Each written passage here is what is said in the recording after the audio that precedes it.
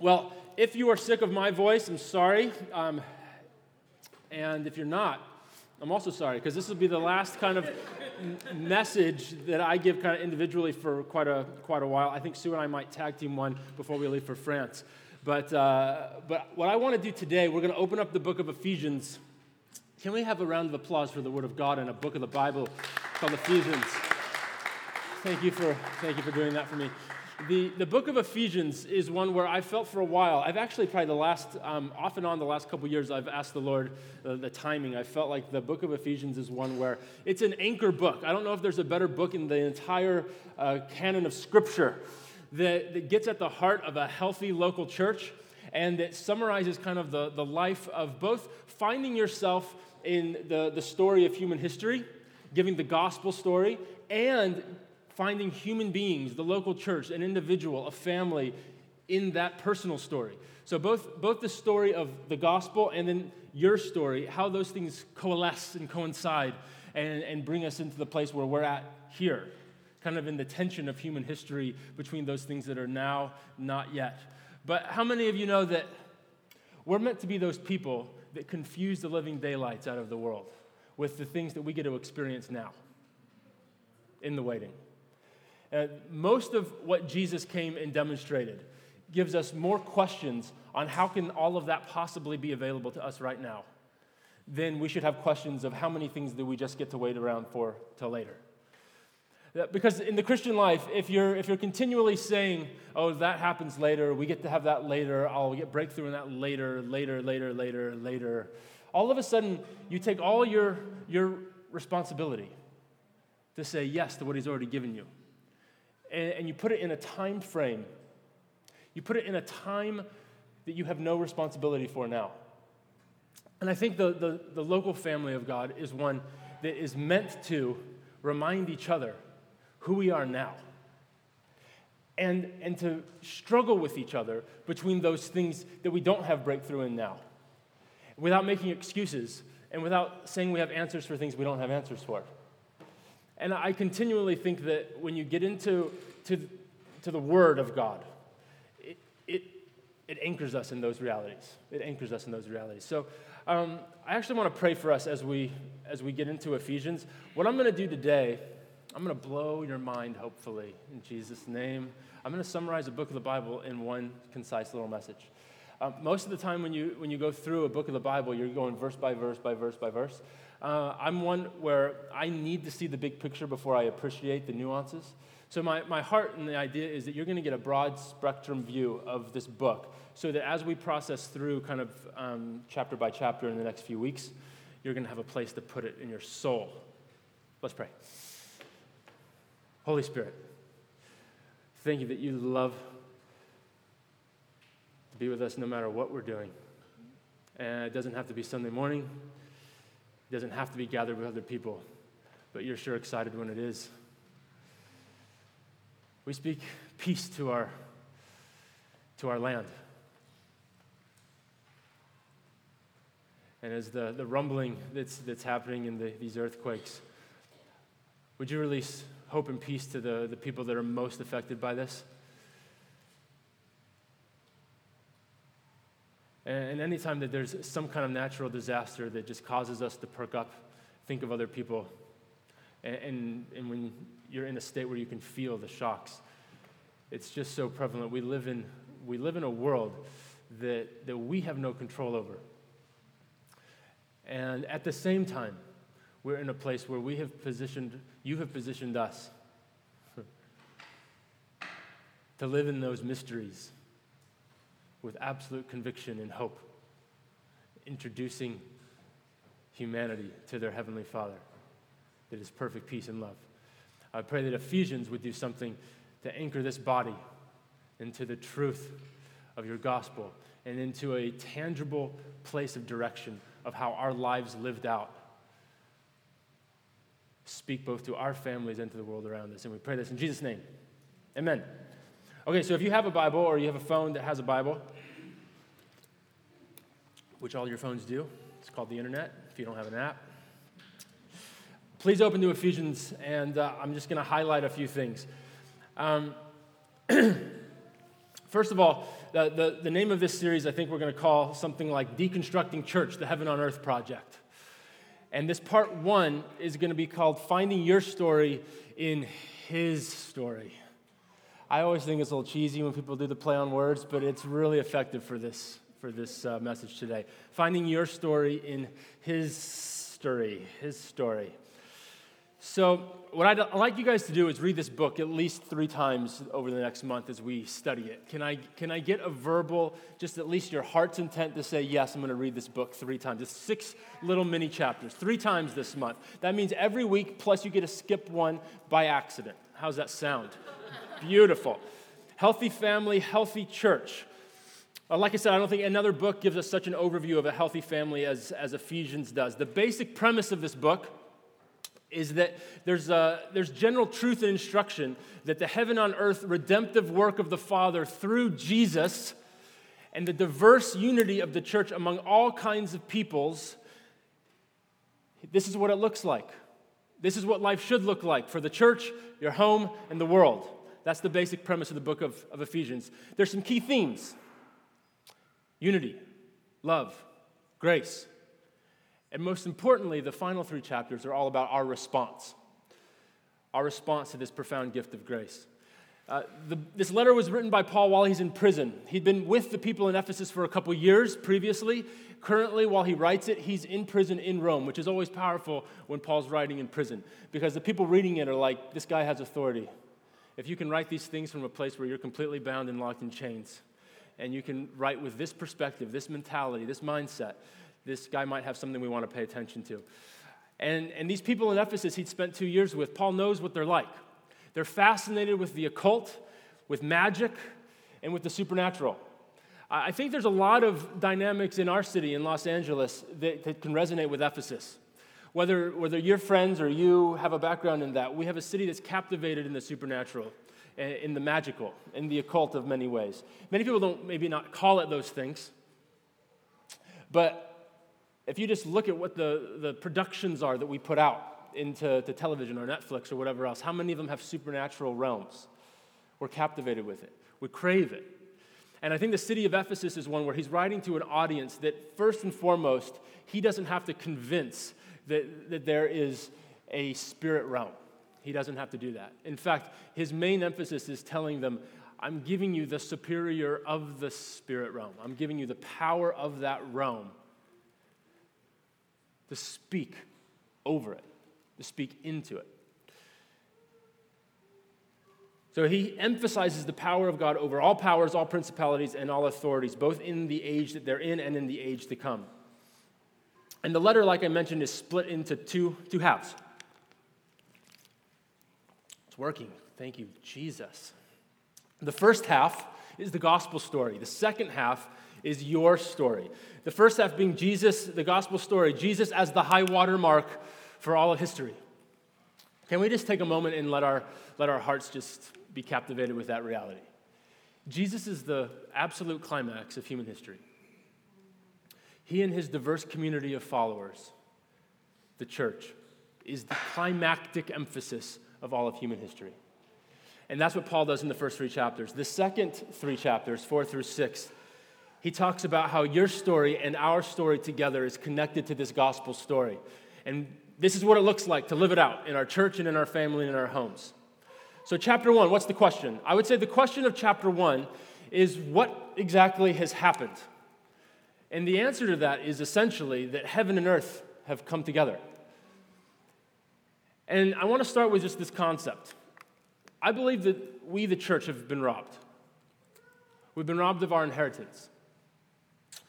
Inheritance in America is still kind of a big deal. I looked up like rich people and inheritance, and I actually think I looked up Hollywood and inheritances just because I figured you know some of the names. I didn't know most of the names, so I didn't even bother to write them down. Most famous people that we talk about and are in the news aren't actually rich because of their parents, or maybe we didn't know that they were. Previously in human history, most people, the only way you could get rich is you started at a certain level, right? And the American dream kind of highlights the people that start at nothing. And I think because of that, because we kind of take pride in our country that your inheritance didn't get you where you're at, it's a very unique thing, we Americans. The American dream taps into that. And I think that actually holds us back from receiving inheritance. And so I'd like you to start with a mindset of, I need to receive my inheritance from my good Father. I don't need to earn this inheritance. I love the American dream, but sometimes secular dreams just need to be put in their spot. And you need to realize, first and foremost, regardless of your status in society and where you started, you start here from heaven's perspective. Well, the truth be told is we all start here, and he lifts us up, and he puts us at the right hand in his lap in heavenly places, and he gives us an inheritance, and he gives us a new name. And he uses family language to call us these things. This is powerful, but our mindsets are bound by an old man, old humanity way of looking at it. And what we're going to see here is that we need to take on this new man, new humanity thing, or new woman anything. You got to be careful with language these days. And it really is something where inheritance is a big deal. But if you were wondering, Michael Jackson gave an inheritance to his chimpanzee Bubbles of $2 million. I did find that out, and I thought that was fascinating. A chimpanzee, $2 million. So his chimp Bubbles started at a better place than I did. Amen. The largest house in LA County, Spelling Manor. Anyone saw that recently went for sale for $120 million? Slightly bigger than my bungalow, 56,500 square feet. And I didn't look like Tori Spelling from 90210. Who remembers 90210? Several of you are not able to admit it. I see slight smiles. Thank you. Thank you. We all watched a little 90210, by accident at least. And Tori Spelling, Aaron Spelling's daughter, I don't think she got the house. I don't think she even wanted it, to be honest with you.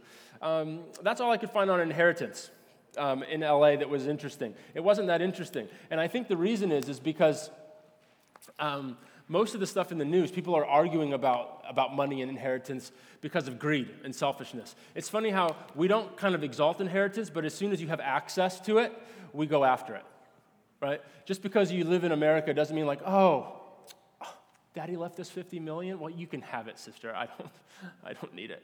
No, there's families that are completely torn apart by inheritance. And the difference is in the kingdom, our inheritance pulls us together. Our inheritance unifies us. It actually unifies all humanity. That's what our inheritance does. But we have a problem with this split-level eschatology. So we've seen that God, heaven, the Bible, and our lives are supposed to live in light of the reality that we have separated heaven and earth in our theology. That we're going to go to heaven one day. That's called eschatology, how things end, eschatology. We've had in the church this mindset that we're going to go to heaven someday and that Jesus is going to come and rescue us, the rescuer. And we got this actually from a Western philosophical tradition, which wasn't very helpful over the last couple hundred years. And what ended up happening is that we would essentially say that God and his heaven upstairs, it was out of our sight and out of our mind, and we could kind of run things down here on earth, and eventually he's going to come back and rescue us, and we'll go up there, and everything will be great. But that's not all that helpful. And that whole mentality that we're going to leave the earth and go to heaven has very little to do with the biblical story, because the biblical story puts things in the opposite other way around direction. The last great scene in the entire biblical story is not people going to heaven, but heaven coming to earth. The new Jerusalem comes from heaven to earth so that God's world will be one. And the good news in Jesus has actually already happened. In Jesus, the twin halves of God's good creation have already been joined together once and for all.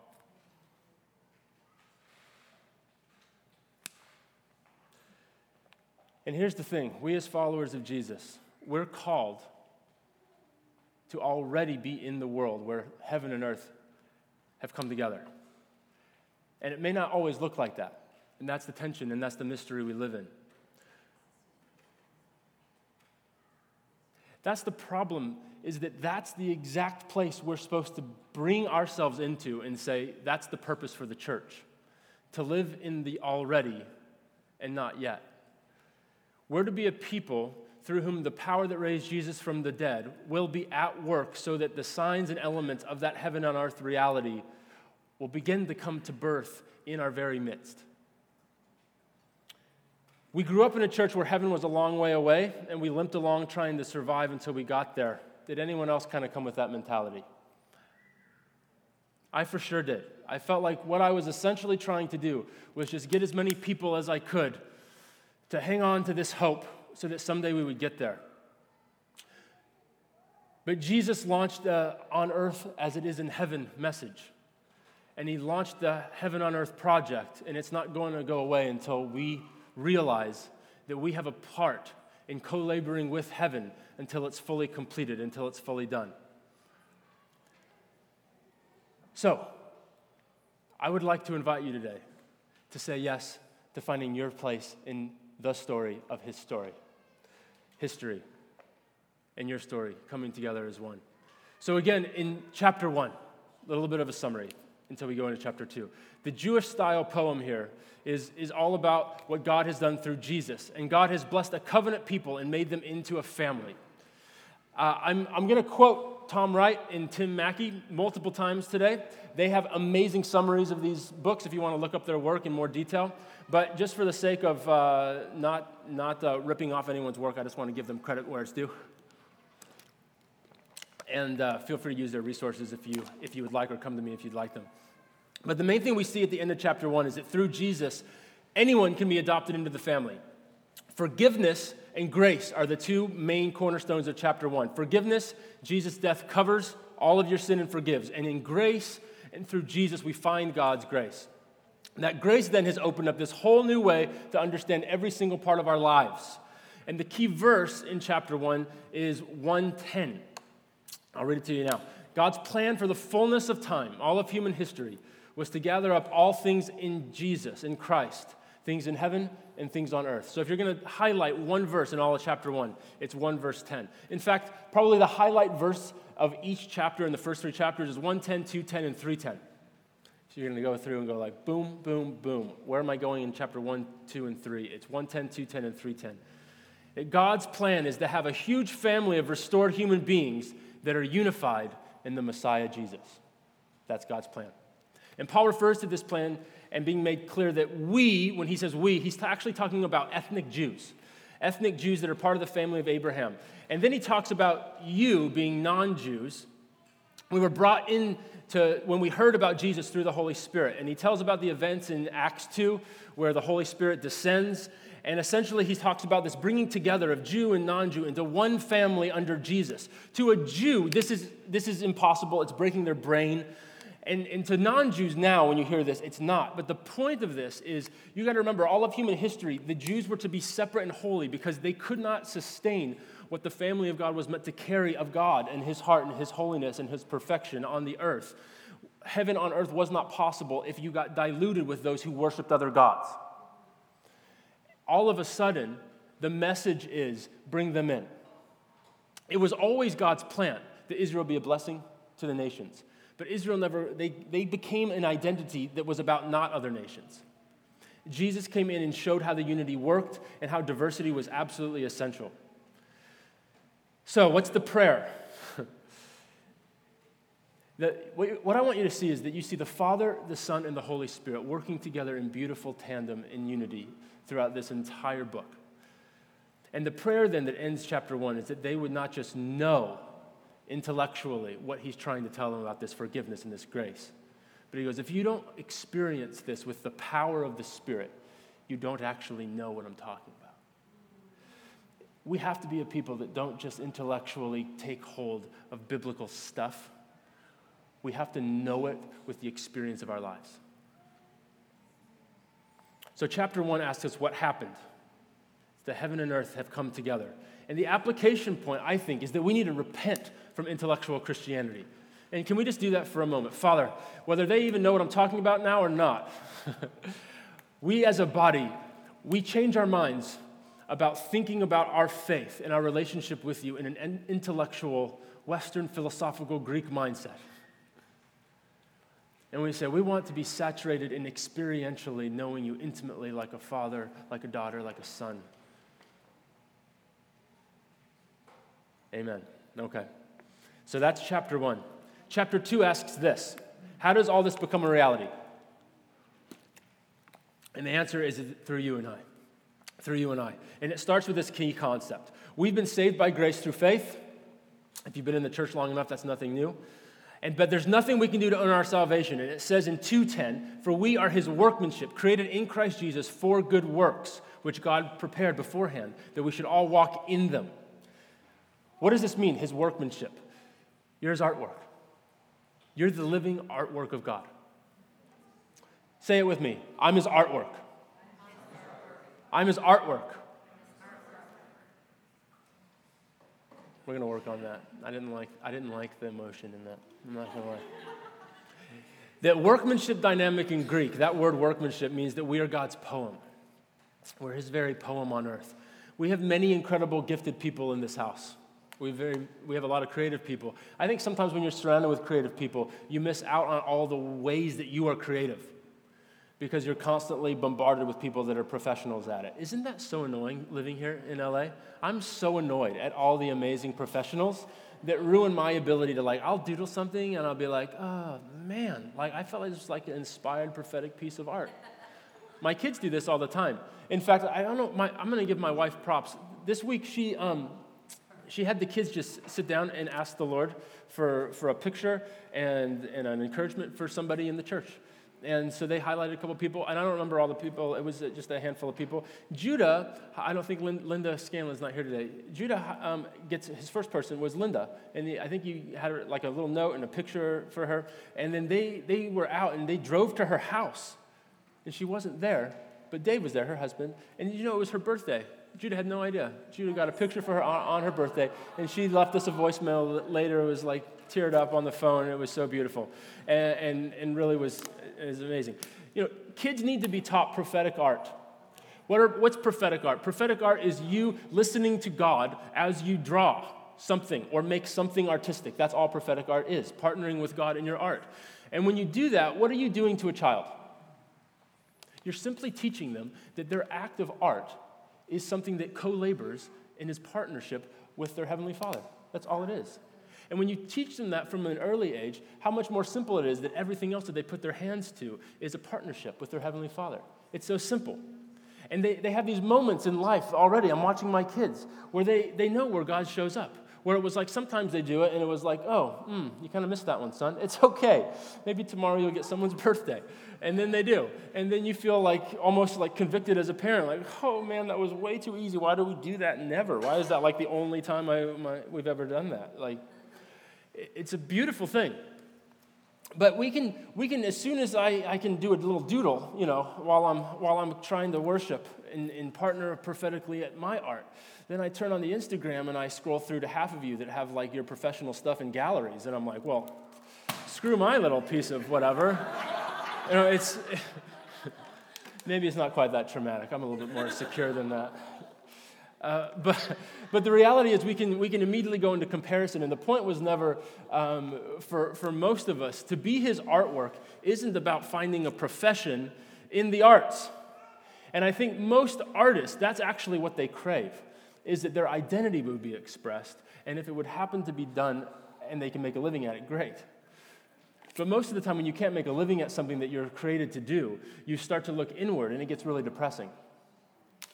And so I think if we became a people that were so secure in our identity and we were constantly looking at ways that we would become God's artwork, it would shift everything. It would shift everything in our homes and not just the way we parent, but certainly in the way we parent. It would shift the way we look at our work. It would shift the way we look at our friendships. It would shift the way we look at how we spend our mental space and our daydreaming space and our communing with God space and our prayer space. And so chapter 2, 1 through 10 refers back to God's grace.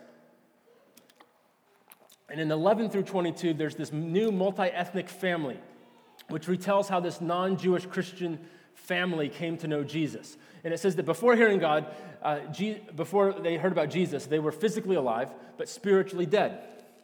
Let me see if I can do it better. They were trapped in purposelessness and spiritual forces. But God, in his great mercy and his great love, joined their lives to Jesus' life and brought them back to life. Now, we have these new human beings through Jesus and this immense joy of discovering the new purpose and calling that God's put before them. It's not a list of cans and can't do's. That's the thing that we still get caught up in. Instead, it's this absolutely refreshing discovery of God's creative artwork. When we look at our identity, not as now being a people that are bound to law, but are freed from a fulfilled law to be his creative workmanship, handiwork, beauty, poem in the earth. That's a new family that I want to be a part of. So they had this previous covenant that came from Mount Sinai, and this is all the Moses, and started with Abraham and Moses and so forth, that formed like a boundary that kept most people guarded.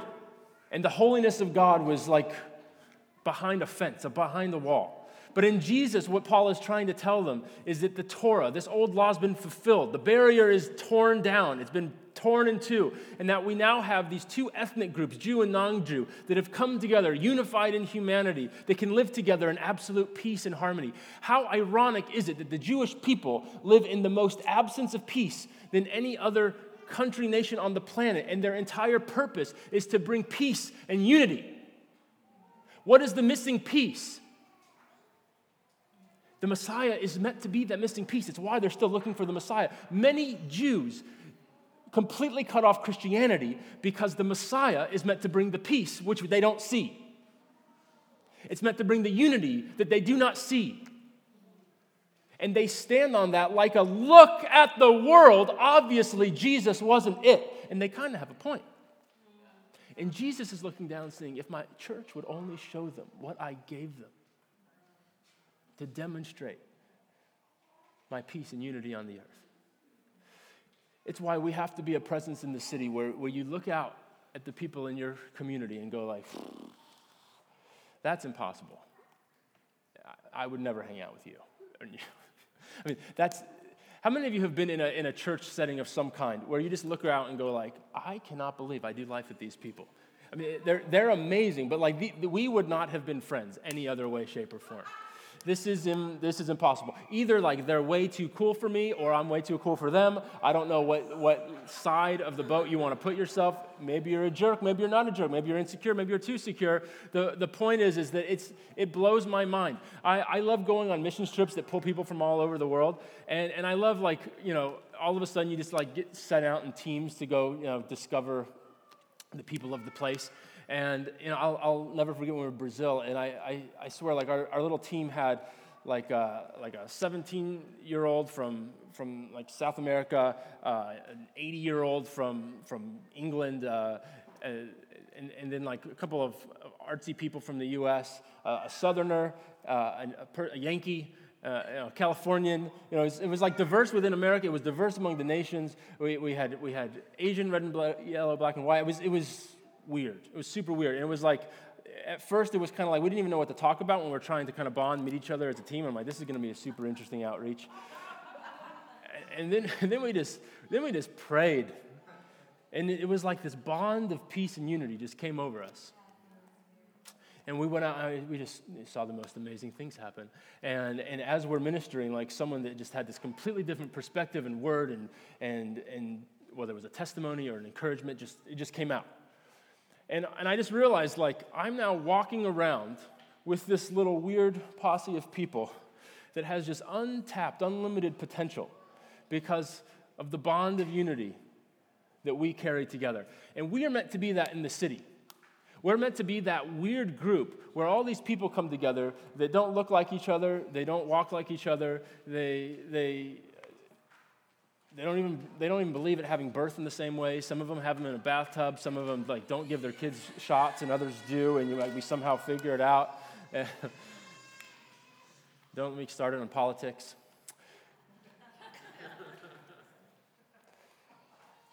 So I just want to encourage us today when the Bible talks about unity and diversity. I think we have a city here where we have. Imagine any other city you could probably, if you look at your ancestors, I guarantee you 99% of you but before the last 100 years, every single one of your ancestors lived in a city in a time where diversity wasn't even possible. where really living this out wasn't possible. The Jews have always lived in a place where this was possible. Most of the rest of humanity has not. My Viking relatives, unless they were pillaging another nation way back when, they just had a bunch of Norwegians sitting in a little town with a bunch of other Norwegians until the last 100 years, right? And you can go back and do probably the same thing in your history. We have significant possibilities and potential in Pasadena and Los Angeles to live the gospel like never before. And I want to encourage every single one of you. You carry something that we need in this house. We have blind spots, both as it has to do with socioeconomic things, as it has to do with racial things, as it has to do with all kinds of different norms. And we need your flavor. We need your friends' flavors that you're maybe like, I don't know if they'd fit in or whatever else, but we need that. And maybe it's not the right time for them or whatever else, but the reality is if we don't continually diversify, we are not living the gospel to its fullest potential. We aren't. So can we make a covenant together to put our hearts towards that together? Amen. Okay.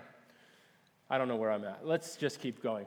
The application point for number 2, we need diversity in this church. Amen. Chapter 3 was then, what is the result? The church reveals the wisdom of God himself. Did I do chapter 3? Did I even get through that? I'm just going to, I just started chapter 3? All right, so I'm just going to highlight the key verse for chapter 3. So that through the church, the manifold wisdom of God might now be made known to the rulers and authorities in the heavenly places. Okay, so what the heck does that mean? I need to speed up. The principalities and powers that stirred things up, that stirred up sex and power and the political structures and sociological structures, they want to do something. They want to force us into their mold and live in their way. It was the same way in Ephesus. It's the same way today. But the part that we're being brought into through Jesus by the power of the Spirit is that we can be the sort of family who by our mere existence, the principalities and powers know that Jesus is Lord and they aren't. What if we lived every day realizing that there were principalities, powers, and spiritual realms that were at bay throughout our entire city? And that instead of being kind of like kooky and weird about it all the time, we lived with this continual awareness that we carry the Spirit, that just by our mere existence, we are a sign that declares the goodness, the wholeness, and the beauty of God. I'm going to just keep moving. We need diversity. That was chapter 3's. Chapter 4 through 6. I'm not going to go chapter by chapter for the last 3. Chapter 4 through 6 ask these questions. How do we actually grow up? How do we live? And how do we guard ourselves as families? Because the second half is about our story. The first half, the gospel story. Second half, our story. And the answer is essentially we become like Jesus. We're filled with the power of the Spirit, and we put on this thing called the armor of God. That's our response to being in the story. The key verse in chapter 4 would be this. Speaking the truth in love, we're to grow in every way into Him who is the head, into Jesus. Ephesians 4 is all about how God gives many different gifts to His people, apostle, prophet, evangelist, pastor, and teacher, not in order so that they can separate and go their different ways, but so that we can be one rich, harmonious, multifaceted, beautiful, vocational body. And we have to discern what our gifts are.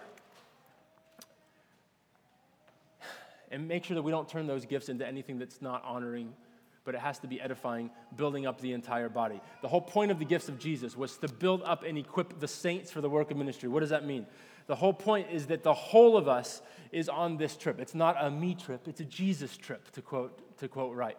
We're not on a me trip, we're on a Jesus trip, which sounds kind of like a drug trip, which maybe it is, and maybe you need to have an encounter with the Holy Spirit that takes you like tripping out on the drugs. But I've had a few friends that got a little weird with that, so I'll just call that for what it is. But this is the way that the body works together. In 4:1-16, we see that people are vastly different, but it says over and over and over again that we've got one body, one spirit, one faith, one baptism, and one God. So what is that getting at? Again, unity, oneness. But unity is not the same as uniformity. That's where the diversity comes in. It's so that we're not all getting diversity so that we can all come in and then look the same. Unity is not uniformity. We have to embrace that in unusual ways, and we'll unpack that more in the coming weeks when we get into that chapter.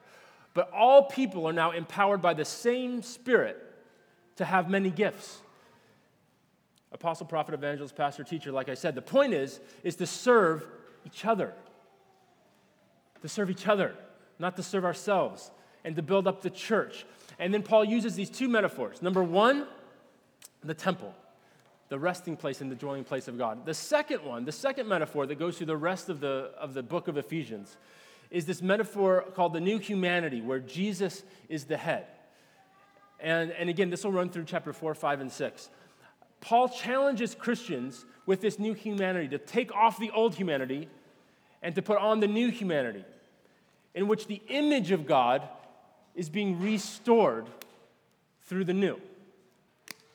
You, in the new humanity, are being restored. You are the restoration of all creation. And then he goes on to this long section where he compares the old and the new. And it goes like this. The old, lies. The new humanity, truth. Old humanity, anger. New, peace. The old, theft, generosity, gossip, encouragement, revenge, forgiveness, promiscuity, self-control. And then he ends with my favorite, drunkenness filled with the Spirit. You know, if you grew up in a religious system that was like, oh, don't do this, don't drink, don't do drugs, Paul never does that. He replaces drunkenness with something way better. The Christian life is never about the no. It's the better. Better.